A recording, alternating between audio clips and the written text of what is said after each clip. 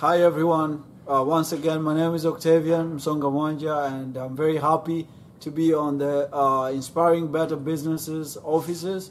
And I thought I will just record a very short teaching, as one of our listeners, or one of our viewers requested that I should be able to do a video on how to come up with a business idea. And one of the things that, one of the component of coming up with a business idea, which is key, is your passion. What are you passionate about? What keeps you, moving? What keeps you waking up in the morning? If work was not a problem, if you're not supposed to work for a living, what would you do? Those kind of questions will help you to nail down what gives you passion, what gives you excitement. And once you understand what is that one thing that gives you passion and motivation to you can, when you're asked to do it, you don't think twice to say yes, then that could be, something that you need to think about and maybe write about the ideas that comes about. Ask yourself, what are you passionate about? Because if you're passionate about traveling, then maybe you could be a blogger. You need to find out, you need to blog about the different places that you go. What experiences, have you come across? What are you learning?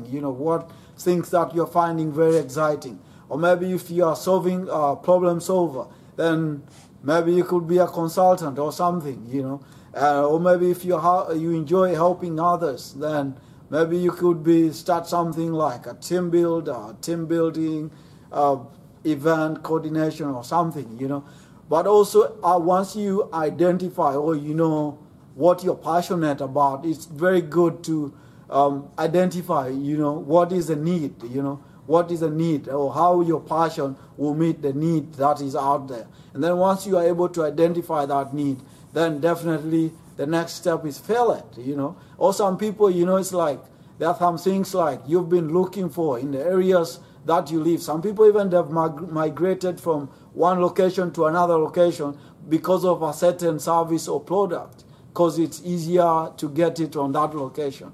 But that could be a business idea, business opportunity. You could have started your own business and run it, right there, because probably you're not the only one who is, looking for it. Probably the other people. Again, do your market research, find out if there are more people. That could be a business idea that you could have implemented. But also, once you know your passion, what are some of the things that you're passionate about? Identifying the needs and the needs that you want to fill. Another thing that you need to look at is what are your strengths and what are your weaknesses. What are your strengths that will be able to fulfill or to carry out this business idea. And then also, what are some of the weaknesses? Because those are some of the areas that might be drawbacks to making this business a reality. Maybe some people, you might have strengths to carry it, but then maybe most of the time you fear to start, fear to lose money, but you always need fear to take that first step. So once you realize that is part of your weakness, then you need to work out, come up with ways on how you can work it out. And then something else, ask yourself, do you have the right skills to implement or to come up with this business? For example, I'm passionate about traveling. Then I can ask myself, do I have writing skills? I need to know how to write. Or maybe communication skills. Are you able to communicate with people well? Are you able to communicate your ideas and thoughts, in a way that will be inspiring to other people? And so look at your skills. It's not impossible if you don't have the right skills, but that means once you do that evaluation, it will help you to know how much effort you need to put into your business. So that way, you're able to provide to your customers, the best idea or the best business that has ever existed. So identifying your skills, but also identify your market, because your target market will determine what kind of strategies will you use? For example, if the business idea is targeting children, then you need to know, that target market, what time, are they will use maybe the products that you're coming up, or the services, or if it is blogging, what time these children are on their computers or on TV or things like that. So you need to identify your target market.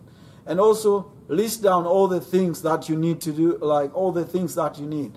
For example, maybe you need a computer if you want to become a blogger.